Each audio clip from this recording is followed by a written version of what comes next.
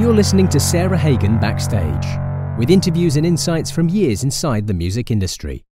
Join Sarah as she talks with masters of their crafts, finding out what makes them tick both inside and outside of the music business. This week, Sarah talks with Ronnie Vannucci. Welcome to Sarah Hagen Backstage.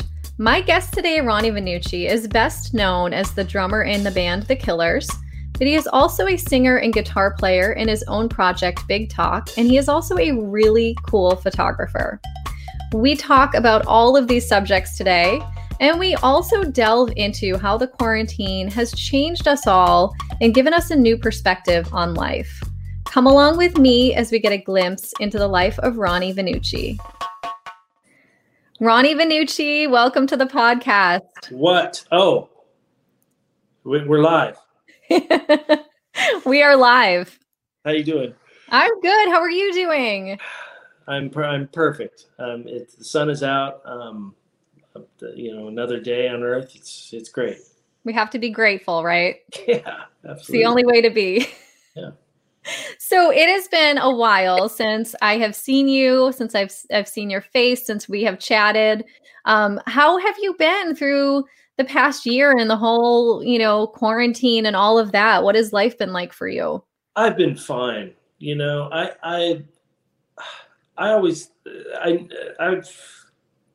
the honey bucket. I've got nothing to complain about. There are people. I always think about the other people that have to be out there in the world and everybody helping out. I haven't really thought of myself except for just lucky to be in the situation I'm in. It's a drag. We had a record come out and we weren't able to tour it. We were very excited to do that, but that's like, wow, who wants to hear somebody in a rock band whine about that shit when there's way more going on? But yeah, it's been great. It's been an opportunity to be at home for this long. In the past 20 years, I've never been home so long. Right. There's like flowers in the yard I've never seen before because I'm always gone in the summer. Wow. So it's nice. I'm the healthiest I've ever been because I'm eating at home. I'm not out to lunch. I'm out to lunch. But it's it's been fantastic. I've been doing a lot of road trips. I hate flying anyway, so just been me pulling a trailer across the country with my dog and my wife and staying co-vigilant. Yes. I like that word. That's a good one. That's my wife's word. Very nice. We'll give her credit for that. Olivia gets full royalty rights on that one. Yes. But it's been a lot of fun. And I worry that I'm so used to this laid back kind of life, this hunker down type thing that I'll never want to leave it. But I am excited at the possibility of getting out again and going to a real backstage. Yes, exactly. And it's interesting that you say that though, because how used to this are we? It's become the new reality. And I think, I said this recently, but at the start of the pandemic and quarantine, I think, especially those of us in the music industry, our lives were changed so quickly in so many ways. And it was a really hard thing to get used to at first. The thought of not getting on a plane, not being in a venue, not being even in the office with other people, and not knowing when that would come back. So I think it was a harder thing to transition into this life than it is now. I think we're all kind of like, oh, this is the new reality. But I think all of us are really considering the fact that we are moving out of it and back into something close to what it used to be like in a lot of ways. Fingers crossed. Well, I hope we've all learned a lot too. I think we're all probably washing our hands a little bit more. I'm very glad to not be up in people's space or having people be in my space. Get out of my circle, man. I kind of like it. I think I was already starting to practice social distancing long before it became a mandate. Mm-hmm. But yeah, there's a lot of silver lining. Like I said, we're cooking at home almost every day, and Mm-hmm. growing food in the yard, and just making it happen. It's been cool. It's been cool. We have bees now, and had to take my dog to the emergency vet because she was going into anaphylactic shock. Oh no! Oh my goodness! So But we you got some have honey. right, Yeah. She was and like the trying dog to is nip at the bee. okay. Yeah. Oh yeah, she's fine. Okay. She's taking a nap right next to me right now. So. Oh, good. Yeah, Okay. So but yeah, it's been, there's, like I said, it's been a lot of silver in this. I don't you know it's been a lot of bad shit too, but I'm trying not to focus on that. right, exactly. Well, I think it's you recognize the bad part of it, but you're focusing on the good part, which is important. And you just said a few different ways that you're more in touch with nature. You just talked about you have a garden, you've seen flowers growing in your yard that you never saw before. You have bees, so like a beehive, right? Like you have bees with honey. Well, the bees, we have honeybees in an old oak tree, and okay.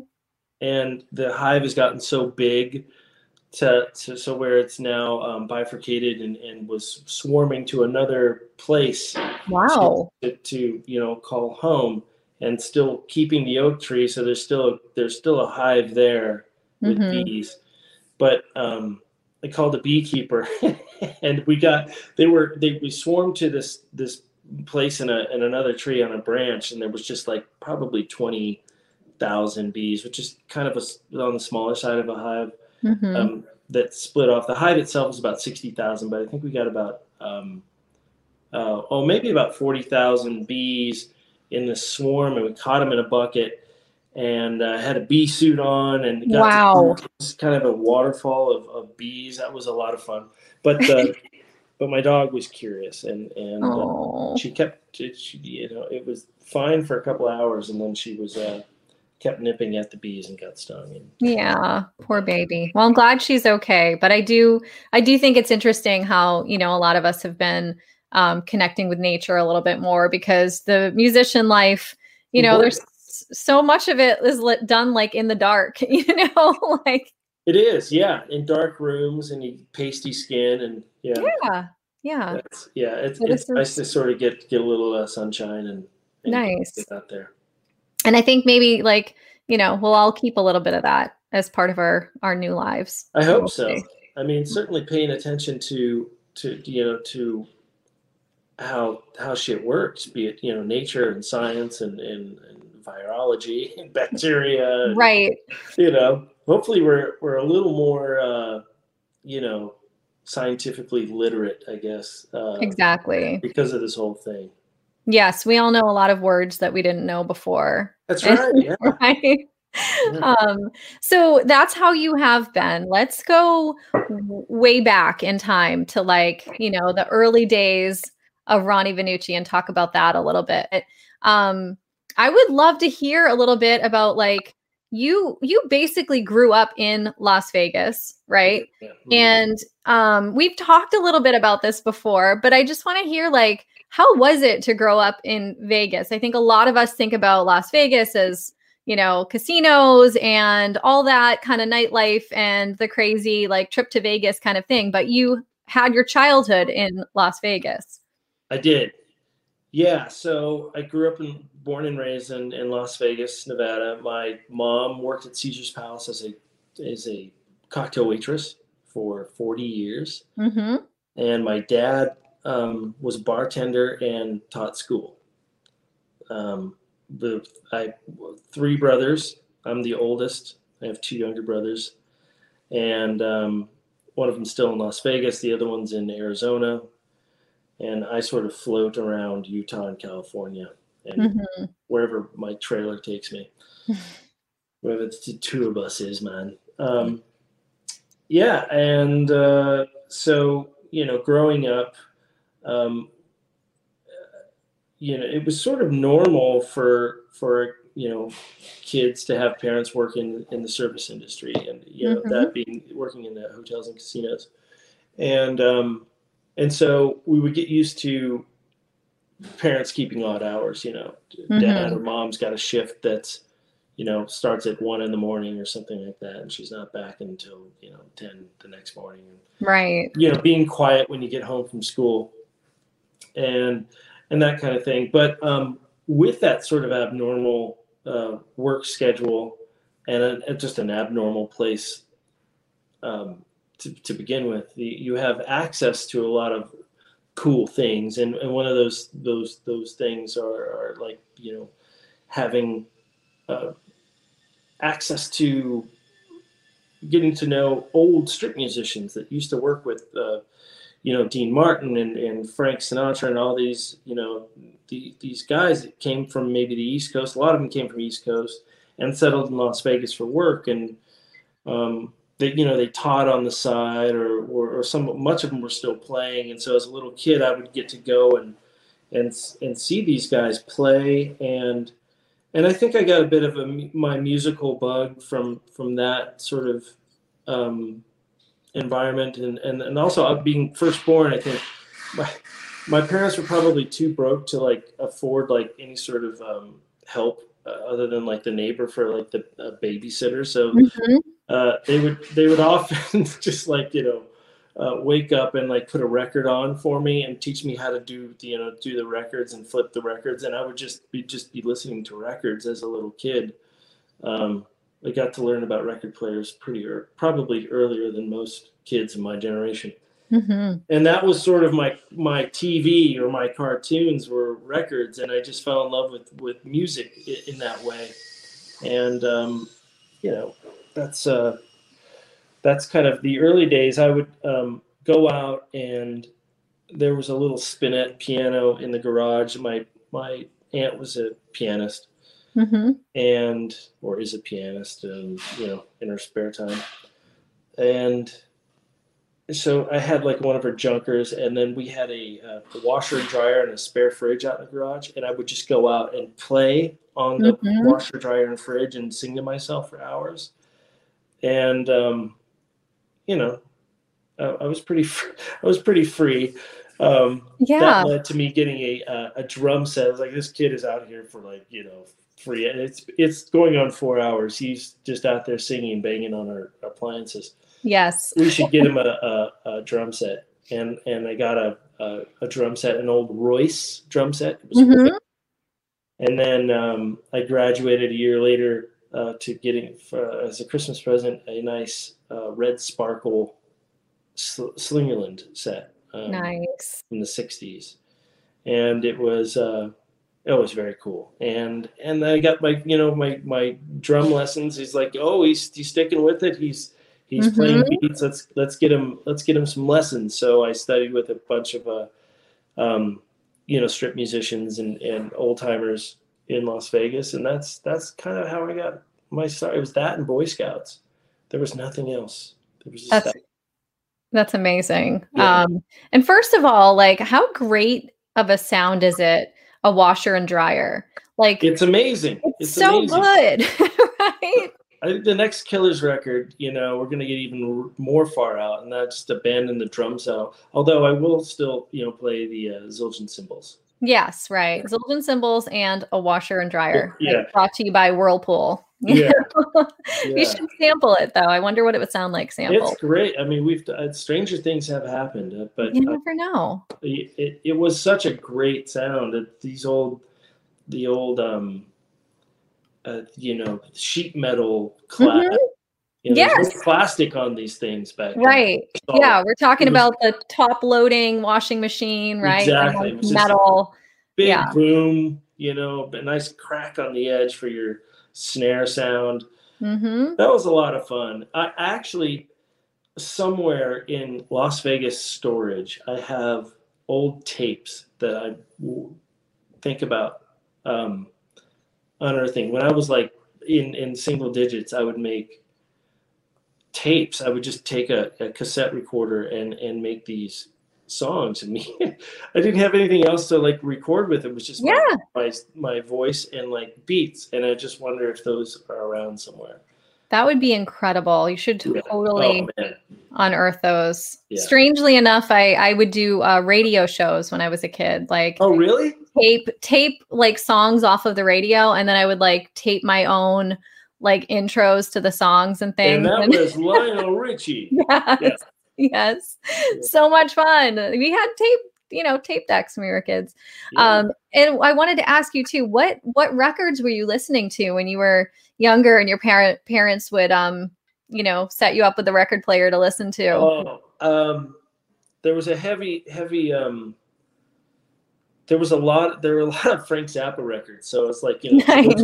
Joe's Garage was Yes. like, that Frank Zappa was my surrogate father, which probably explains a lot. It was your babysitter, right? Frank Zappa. Babysitter Frank Zappa. That, and I could remember the Gary Wright album scaring the shit out of me as a kid. I'd like put that on to get scared on purpose, and then like quickly take it off. Dreamweaver is a scary song. It sounds like it sounds like some sort of mystery murder thing is going to happen, and so I put it on deliberately to scare myself.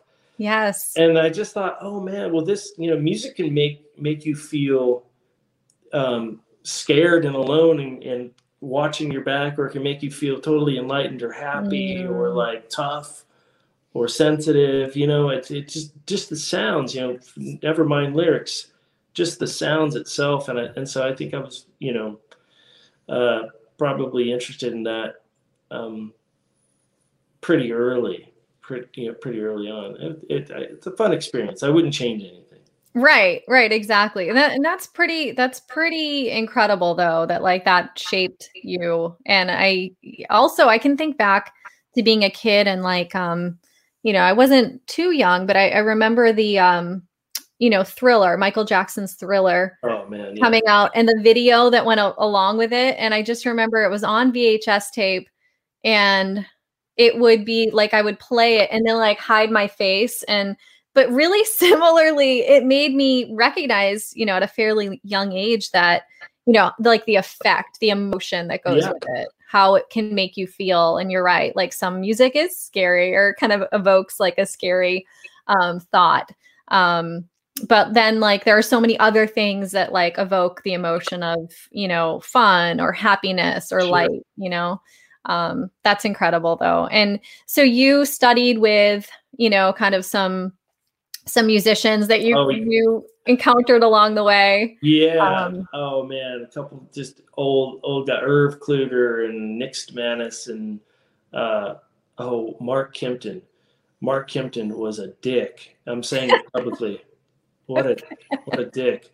But he was probably right in some respect, but he sort of gave up. Oh no. He made me graduate early. Yeah, it was a private lesson thing, and it was summertime, and I think he had me on a pad for a year, and his studio was like a home studio, and he had like 10 drum sets all set up around the studio, and so it's like you bring a kid who all he wants to do is play drums, and you're having him hit. The old Remo pads with a flathead screwdriver, you can make the tension different, and it was almost like the head. It wasn't like the real feel hadn't been invented yet. It was just precursor maybe to that. Yeah, it was the old Remo ones with the gray on the outside. And it was just that, and learning all the rudiments and stuff, and that was just not fun. There was nothing about it to me that was like musical. I couldn't go anywhere with it. It was, and I didn't understand at the time that you need these tools to sort of get to the next step. And I was just like, I want the next step. I want the boogie now. Give me the boogie. Yeah. And the guy was like, you want the boogie? I don't know what he said, but let's just call it the boogie. You want to play the drums? And I'm like, yes, I want to play the drums. And he did it like fine, play the drums. and it's not like I was coming out of nowhere. Like my mom or dad would leave me there for an hour or hour and a half, and then pick me up. And at the end of the lesson, Mark would play something. He was a really, really good drummer. He played all over Las Vegas. And I would go home and just try and emulate him, because he would just it was just so awesome to hear him play, and to stand behind somebody like that. And so that I wanted to play the drums too, but he would never let me play the drums. So he let me play the drums, and that was the last lesson. He was just like, I can't teach you anymore. Oh man, that's so hard. Yeah. Well, I don't know why. Maybe he just saw the the frustration, or maybe I was just so good that he's like, I can't teach you anymore. That could be it. I think that's the answer. I highly doubt it. I'm sure. But, yeah, man, that was so much fun. I love watching, still to this day. I love watching people play. When I did my solo thing, Big Talk, and Brooks was in the band for a little while. That was so fun, just like screwing around and watching him play. And I remember one time, I don't know where we were, but Jimmy Chamberlain, he's one of my favorite drummers, is so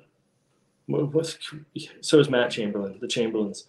The Chamberlains, yeah. Different spelling, but he let me sit behind him during a show, and I learned so much. It's just so fun to and me and Alon were in the studio a few weeks ago, and just watching him as just a monster musician. I'm pretty sure you give a guy like a wooden spoon and an old bike wheel and some sort of horn, he can make that sing too.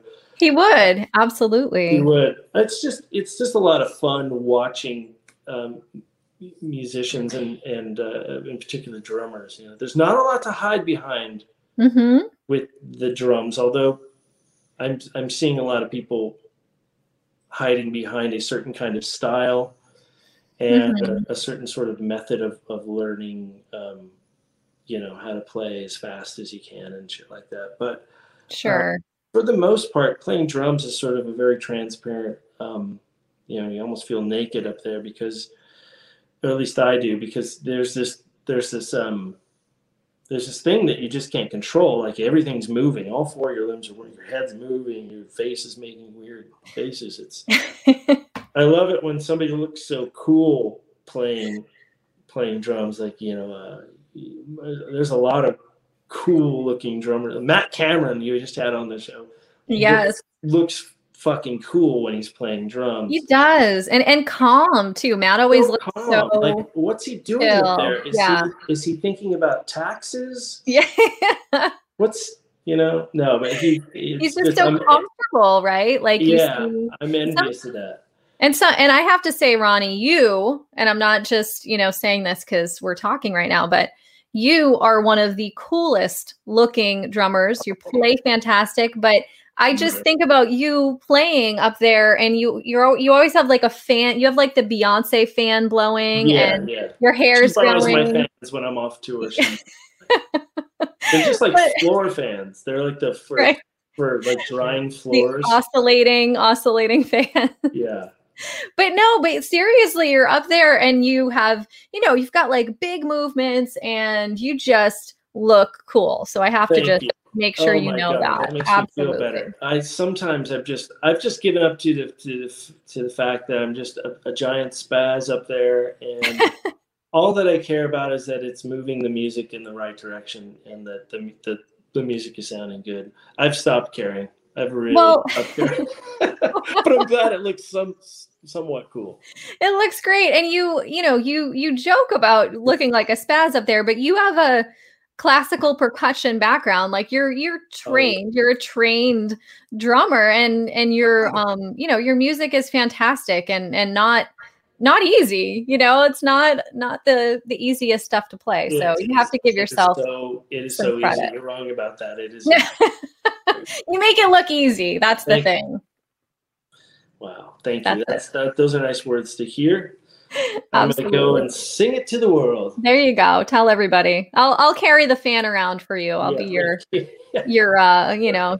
I can't breathe up there. It gets so damn hot. And if you're doing 7 songs in a row, which are all just burning, and you don't have any break, it gets stale, kind of still up there, because they want that fucking stage fog to sit. Yes. So it diffuses the light and all that stuff, but I can't breathe without that stuff. I understand that. You've got hot lights on you and you've got fog in your face, and Yes. So it's not just for looks, it's function. The fan it is 100% for function. I wish it wasn't blowing around up there sometimes, but it is so much more comfortable. I'm like the dog in the back of the car. I need the window down.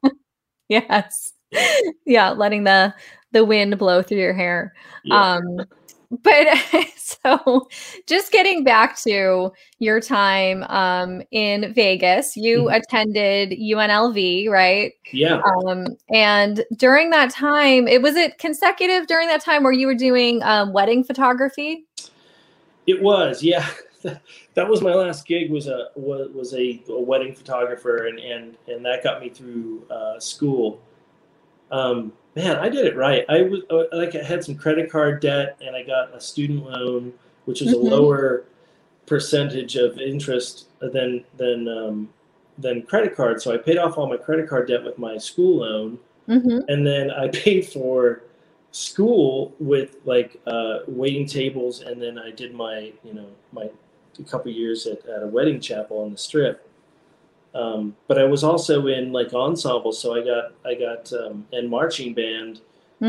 So school was basically paid for. I just had to pay for books because they give you these scholarships, and it was a great experience. I'd been playing drums for a while at that point, but I was looking to sort of stretch, and also I was 20, and I was a little worried about or 20. No, I was 23. It was a little. I was sort of didn't know what I wanted to be when I grew up, and I saw a Tom Waits concert, and I was like, shit, I'm going back. I'm going to school for music. I'm going to stop this biology thing. I don't want to be any kind of doctor.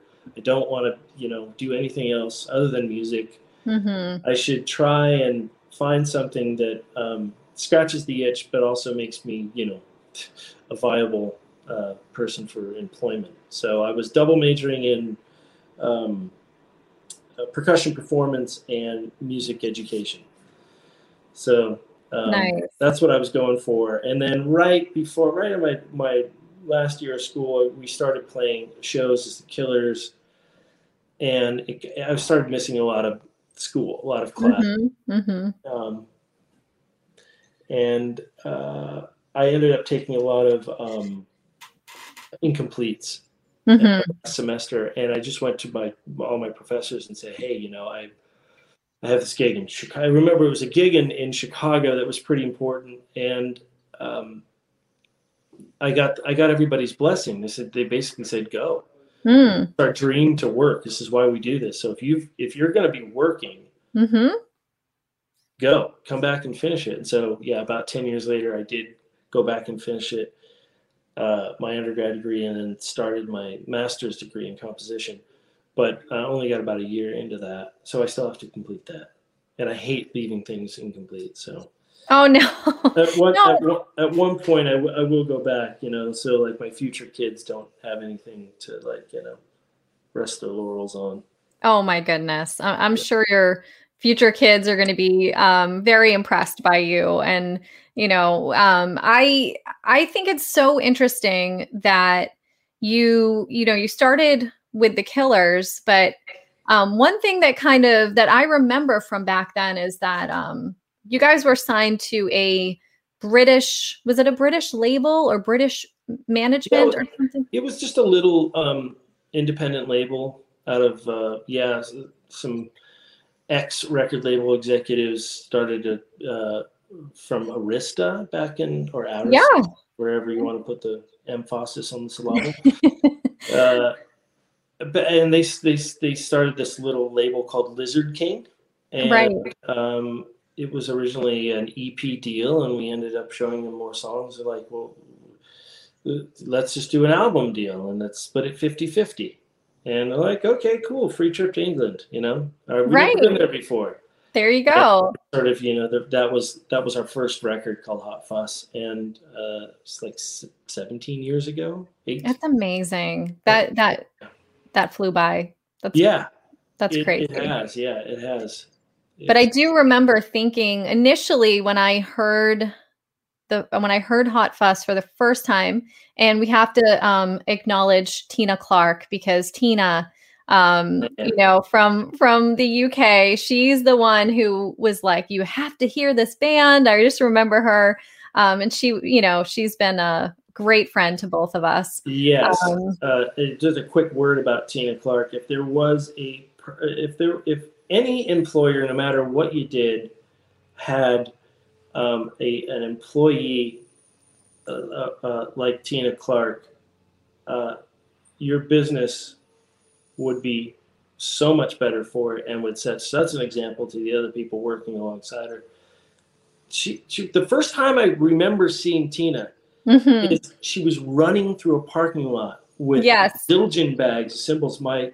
My cymbals were lost. I wasn't officially a Zildjian artist, and we were playing a festival in England. And I see this lady with blonde hair running with a guy, Derek, her partner, Derek. They were running. I'd never met her before, but I can tell she was carrying cymbals because the Zildjian cymbal bag. And I lost my cymbals, or the airline lost my cymbals, and I was was about to go on. I had like this rental kit with like no cymbals on it. It was just like 2 cymbal stands. Oh no! And here she comes with these beautiful cymbals that she had at the office, and I was able to do the gig because of her. And not only that, we became really fast friends, lifelong friends. And man, and then you're sort of like the American equivalent, you and Kirsten, and I'm so just thankful to know that people like you exist. The unicorns are real. Oh my goodness! Thank you, thank you for saying that. But yes, it is so crazy, and it reminds me of it was a similar thing when we first met. I think you might have brought me some cymbals at a little club gig in Boston. Our first yes, absolutely. Cymbals and Class A drugs. I'm joking.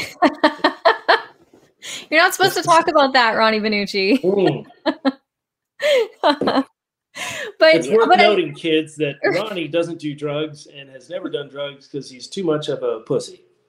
Oh no! Yeah, I've always been scared of drugs. Yes.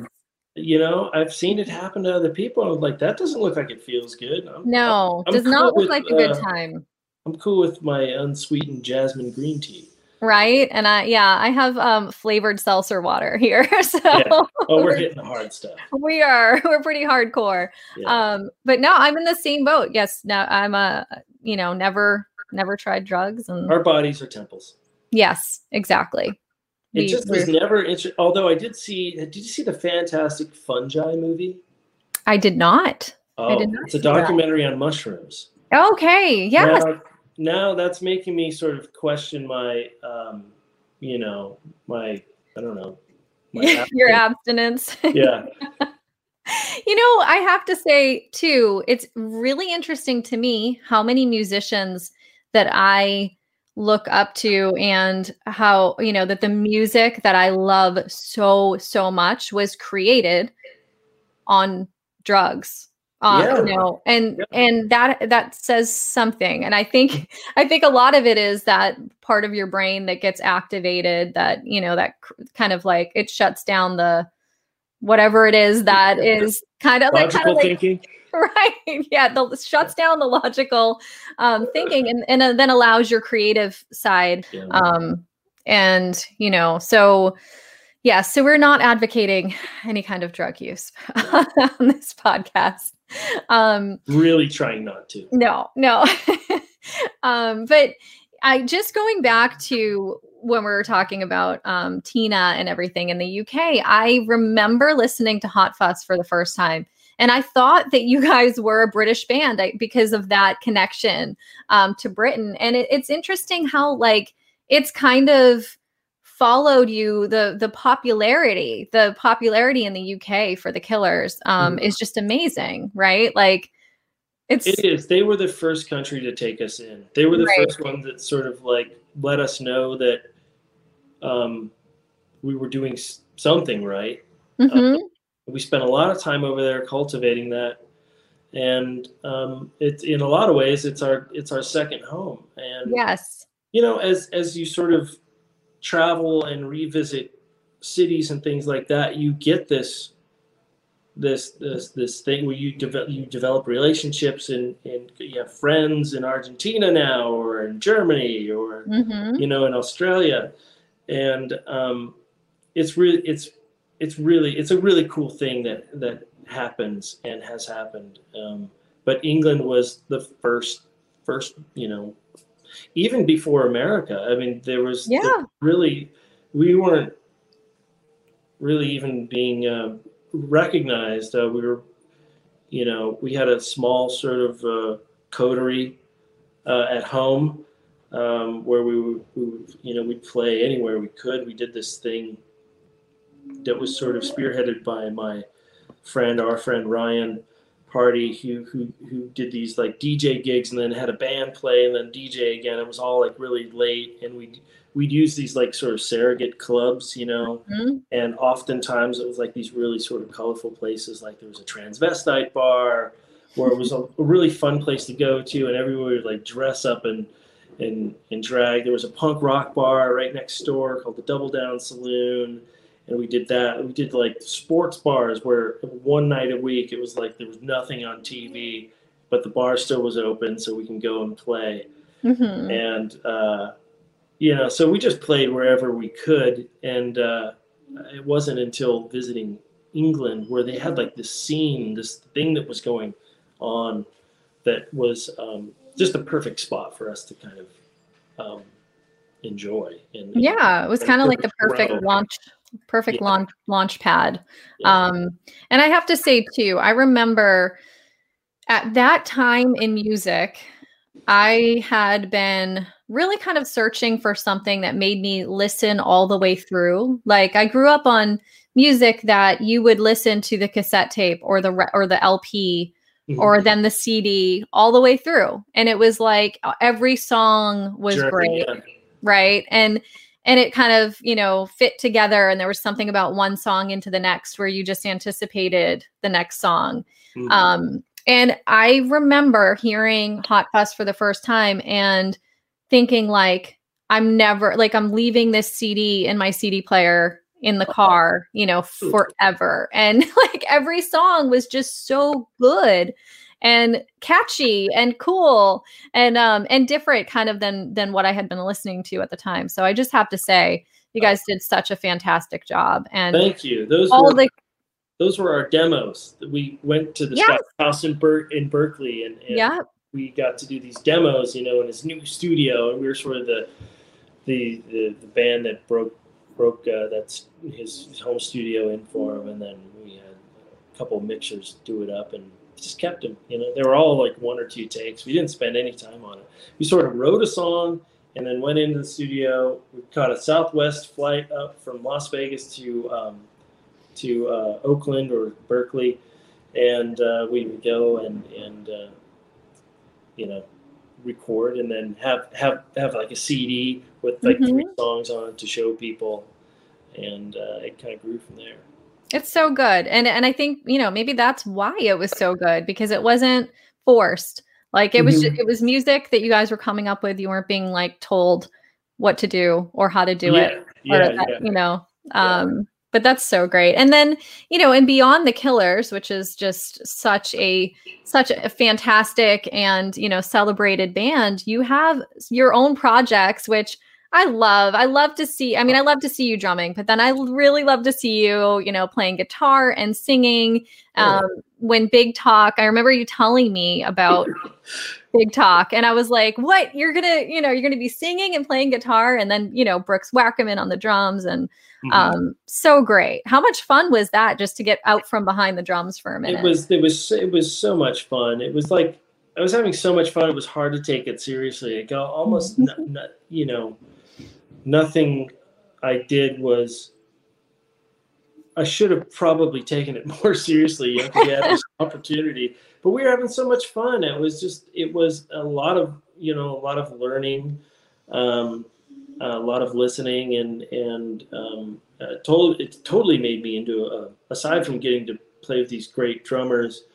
Alex Stopa was a guy I went to school with at UNLV. He's from Australia, from Adelaide, Australia. Is also a wonderful drummer, and he helped me when I played off the first Big Talk record. He helped me with the live shows, and he was my drummer, and he was also great to play with. But besides playing with these great drummers, it taught me sort of, you know, it's kind of like playing a different position, you know, in baseball or something like that. Also, fronting a band, you're coming up with like a set list, and it's all up to you, and you've got to, you know, just all the things that you know I shared in and continue to share in with the Killers was now sort of solely on my shoulders to kind of come up with, because everybody was in other bands, and I had to kind of, you know, guide the ship a little bit more, because it wasn't it wasn't everybody's main gig, you know. So, it was a lot of fun. It was a lot of fun.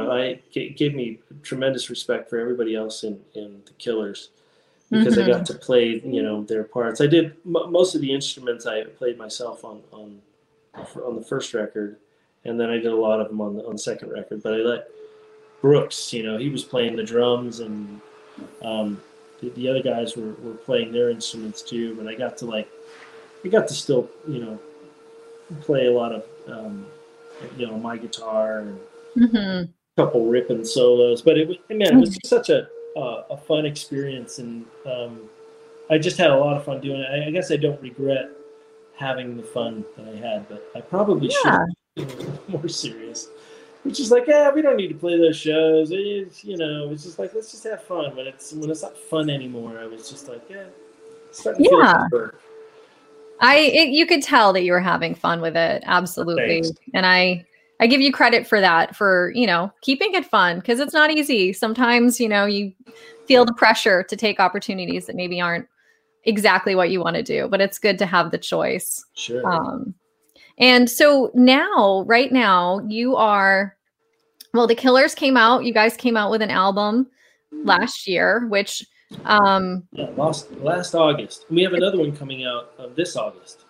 And I heard that it was, you guys had so many songs, right? You had all these songs, and were like, let's release another album. Well, weirdly enough, we had this stockpile of songs that were sort of orphans off the last record, but we're saving that for the next record. So that's it. We instead made another record, which is quite a bit of a concept record. I like that. Very different from you know, normal Killer stuff. So we still have that stockpile left, and we're still writing more. So it's always good to have a few, you know, songs or collection or an album even laying around just for sure. It felt good too, because, you know, we were getting ready to hit the road, having just come off this record making process, only to be told that we can't hit the road. And so it's very easy for us to slip back into record making mode and continue that vibe. That's great, though. I'm sure that, you know, the fans will be really excited to know that there's, you know, something coming out soon, and then there's more stuff in the works and all of that. Yeah. And how about touring? Do you have any, you know, ideas about what will happen, or do you guys have anything on the books now? We're cautiously optimistic. We don't want to be, you know, the band that brings COVID back. Yes, don't do that. So, and also, you know, I don't know whether or not people are talking about this, but business wise, there's these, you know, now COVID and COVID related situations when it comes to gigs are now part of a force majeure in a contract. Which Yes. basically, in long and short of it is that the band's on the hook if the place gets shut down before the gig. Right.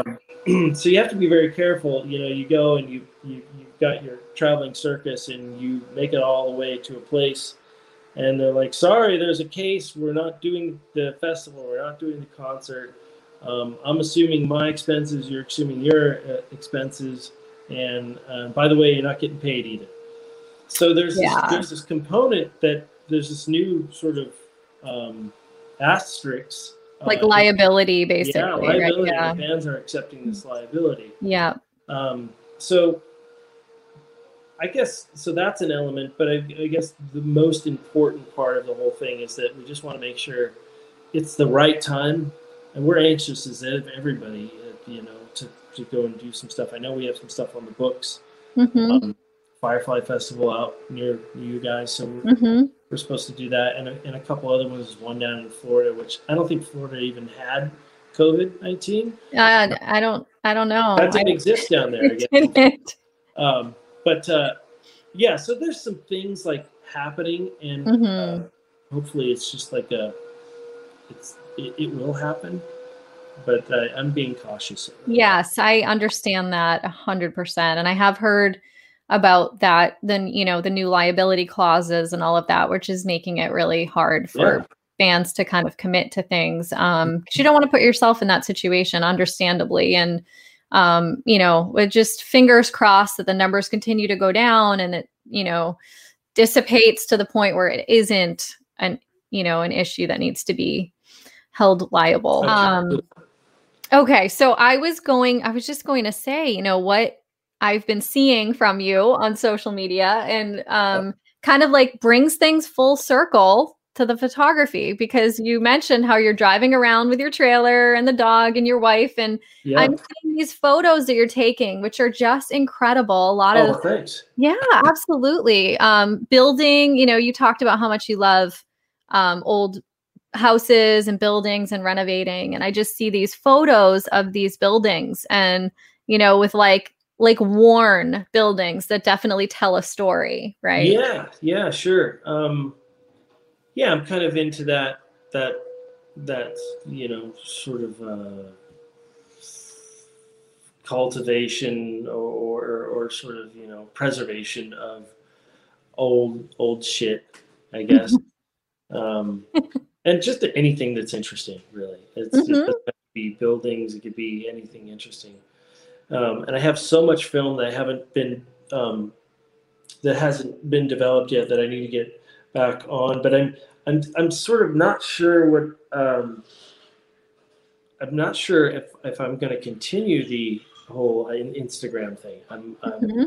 It's such a time suck for me, and I find myself looking down more than I'd like to be, you know, looking down at my phone when there's so much in front of me that I'd love to experience more. And there's a part of me that just doesn't care that much to be on that platform to promote much, you know? Yeah. Well, it sounds kind of a dick thing to say, but like, I know it's normal. It's a normal thing now. Everybody's got one. But it just feels wrong to me. It feels like my job is to be writing songs and recording songs and playing on a stage. And I know that this is a component to that, and it's how you tell people about your songs and that you've got a gig on whatever stage. But I'm just sort of leery about the whole thing in a nutshell. So I've been sort of sub, as the kids say. I'm sub. Yes, absolutely. I'm sub. So I sort of I hit it once in a while, and like if I get a couple rolls back, and it's fun to put them up. But I think instead I'll probably use it as a sub again if I keep it. But I think I'm just going to put together books I like and that. like limited edition books with just a few copies. So if people are interested in the shitty pictures I take, they can just get a book and not see it online. I'll tell people about it online, maybe as a tool for getting the word out. But Absolutely. it Yeah. seems like it's better in a book anyway. So I would love that book. I think it would Yeah. be beautiful. Yeah. And I don't think, if you don't need to use Instagram, and you don't need to use Instagram, like you're what you have going on is already being promoted. So Right. I feel like you don't have to do that. You can have your face looking up and what's around you. So No I don't more blame you. applause. Right. And then, there's so many aspects to it, I think, that take up a lot of time. But we all know you're not doing Instagram because you're going to focus on TikTok, right? That's your Yeah. that's your platform. Yeah. I saw Paul McCartney do a TikTok. Somebody showed me that. That was hard to watch. Oh no. No. Oh. It's just or Mick Fleetwood, fellow drummer, also hard to watch. Just that's the platform automatically makes somebody look just a little less cool. It pulls back the veil a little bit. No mistake. Wait, what did it say? No mistake, big mistake. Right. Well, there you go. There you go. And you're very mysterious, so I think you can keep the mystery going. Yeah. But I do love the photos, and Thanks. it's just really cool that it kind of like comes full circle, and that was a passion of yours, and you're able to continue doing it. And I think it's important. It's something that people appreciate. Absolutely. And I'm sure it's much different. The kind of photography you're doing now is much different than the wedding taking pictures of people exchanging nuptials. Yes. on the Las Vegas Strip. And you know what? Speaking of that, you must have seen some interesting scenarios over the years. I mean, I must have shot, hundreds and hundreds of weddings. We did. I guess I was shooting like probably, between 10 and 30 weddings a day. Oh, wow. And, they're all 15 minutes, 20 minutes, depending on which package you bought, Right. And so it was, oh, puppy, it's okay. Don't be scared. Just ignore that your big ass hit. That's right. That's right. Wide hips on my boxer dog. Oh. So you got to see, this sort of this palette of people. Yes. Who just wanted to have just a quick wedding. Somebody wanted to have an Elvis wedding. Yeah. Older couples who were there on vacation and felt the spirit. Younger couples who are living the spontaneous life. You saw it all, and that was pretty cool. That's how I learned to take photos. We shot film, and there was no digital screen to see if you got it, and so it was sort of being thrown into the fire, and I learned how to take pictures like that. Right. But now it's much more meditative. It's much more of a seeing the city you've been to 30 or 40 times already through a different light, which is also very cool. Absolutely. I love that. Yeah. Well, keep it up, because I'm enjoying the photos and okay. Thank you. Speculating. I see an old building like that, and I speculate about the history of it, who lived there and what life was like. I don't know why. It just makes me think. Of course. Yeah. So good. It's so good. I have probably 60 rolls sitting in my fridge that I haven't gotten out to be developed yet, but hopefully there's 3 or 4 good ones in there. We'll get back on the gram, or I don't know. For the time being, I'm enjoying this approaching summer, and this feels good. It's good. It's definitely good. So besides developing the photos and all of that stuff. You're going to have an album coming out. You're going to have touring at some point. Yeah. That's what's going to happen. And then also, are you listening to anything? Are you hearing any music nowadays that's like inspiring to you? Is there anything that's kind of like hitting you that? Yeah. Oh man. So this band out of Bristol, United Kingdom, called Idols, have a new record called Ultra Mono. I'm in love with that record through and through. I love listening to it. I've just been listening to that and a lot of jazz. That's great. just tons of jazz. And sort of experimental music. Anything from like a fucking yoga playlist to crazy avant-garde stuff to yeah. Yeah, sometimes you need the yoga playlist, right? Yeah, chill. Absolutely. Mix it in. Just sort of exploring old like 50s jazz guitarists, and just kind of listening and learning how to play again. When you're sort of off the touring, it sort of, at least for me, it turns me into a little bit of a different drummer. I'm not trying to be as loud in my house because fucking paintings will fall off the wall. And so I'm sort of getting in touch with my jazzier self, maybe. A lot of Carope cymbals. There you go. Right. Yes. I love that. Oh, that's great. I think it's great. And you're known for playing like, rock music, but I feel like you play it with like a background, like your background comes out, I think is what I'm trying to say. Oh, cool. It just, it feels like you can feel the jazziness in there. Like there's just like something on top of it. I don't know what it is, but great. Something. Yeah.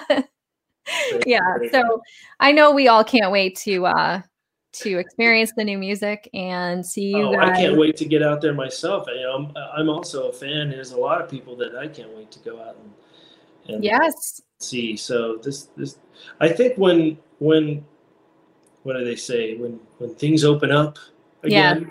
Yeah. I think that it's going to be it's going to be like fucking Mardi Gras for 2 years. Right. I hope so. Anyway, I think there's going to be this sort of renaissance almost, of people getting out and boogieing again. Yes, I know. I hope so too. I'm looking forward to that time period. Lots of creation, lots of, time together, people spending time together. Well, that's the other thing, this, not to make this longer, but people are sequestered now. They're locked inside their houses, and a lot of them are really making some cool shit, like they're forced to be creative because they can't get out. They can't do this stuff. They're coming up with new creative ways of showcasing their music or performing their music. And that's also really cool to see. Like I said before, a lot of silver, but silver lining. And so that's kind of, the upside to this whole thing too, is being able to see people get creative on another level, Absolutely. Yeah, that's 100% true. And I really, this show is a byproduct of that. Yeah, right. Here we are. I know this wouldn't be happening. You're so right. So many people who had things that they wanted to do, or projects that they wanted to get involved with, or people they wanted to collaborate with. It's amazing how this time period where we're all, sequestered in our own little bubbles have actually given people a chance to collaborate with others that they might not have been able to, or to like start something creative that they always wanted to do and just never had the time for. And it's just things as simple as you recognizing that you've lived in this house and you haven't seen these flowers grow because you've never been home at that time of year. Like that's amazing. Yeah. The little stuff, but it really makes you makes you realize what you do. Yes. Where you go and the time spent doing stuff. Yes. both meaningless and meaningful. It just sort of puts everything sort of in a bit more of a focus in some ways. Absolutely. And in a lot of ways, it throws a lot of things out of focus. I think we're, not to get too philosophical, but I think, as a society, I can only speak to sort of my U.S. experience, but as a society, we are really sort of struggling for focus. I think there's it seems uneasy and sort of unbalanced in a lot of ways. And, it's interesting to see people sort of get the balance back or get the focus back. And yes, it's challenging, man. It's challenging times we live in. Yeah, I agree. I feel like the focus went in so many different directions. I mean, it wasn't just about the virus and the quarantine. There was so much going on politically, so much going on with social justice, so many things that needed to be brought to light that were brought to light. And, so I do. Yeah, I feel like maybe things are coming to, some things we're getting closure on some things. Maybe that's the right way to put it. There's this uproar, and perhaps it's technicolor because we're fucking mad about being at home and losing our jobs and losing our mom or dad or people we know. So it's been people have been hypersensitive and super angry or super happy or super sad. And yeah, I do feel like we're understanding it now. We're starting to understand it. Like a lot of the fervor is still there, but it's more controlled. And I feel like we're understanding stuff. Yeah. And it feels like because of that, there's more action, right? So it's like, stop waiting around for somebody else to make change that you want to happen. Do it yourself. Start with your little, family or your friends, your community, and just, be better people. Right. I like that. Be better people. That's be best people. Right. Yes. Yeah. I agree. I think that's a lesson that we can all take to heart. Just try to be a little bit better than yesterday. Right. Yeah. I agree. Well, thank you so much, Ronnie. I appreciate your time. Likewise. It's fun to do this. I'm glad to be join the cast, as it were. You have a lot of really cool people on your show, and it's been fun seeing little snippets of your other episodes, and thank you. I hope people are enjoying it as much as I am. Me too. It's so much fun for me. So I am incredibly appreciative of you and the other drummers who have come on and given me a little bit of time and shared. So thank you. We have a really honest, cool relationship, and we've known each other for nearly 20 years. And it's nice to just be in touch with you and keep the communication alive, no matter what you're doing. But I'm glad you're doing this stuff. This is really cool. Thank you so much. But we'll see each other in person again soon enough. I hope so. Sure. And kiss and hug the family for me, especially your husband. Absolutely. And vice versa. I will do. You take care. We'll talk soon. See you soon. Bye. Thank you for tuning in today. Join us each Tuesday for new episodes of Sarah Hagen Backstage.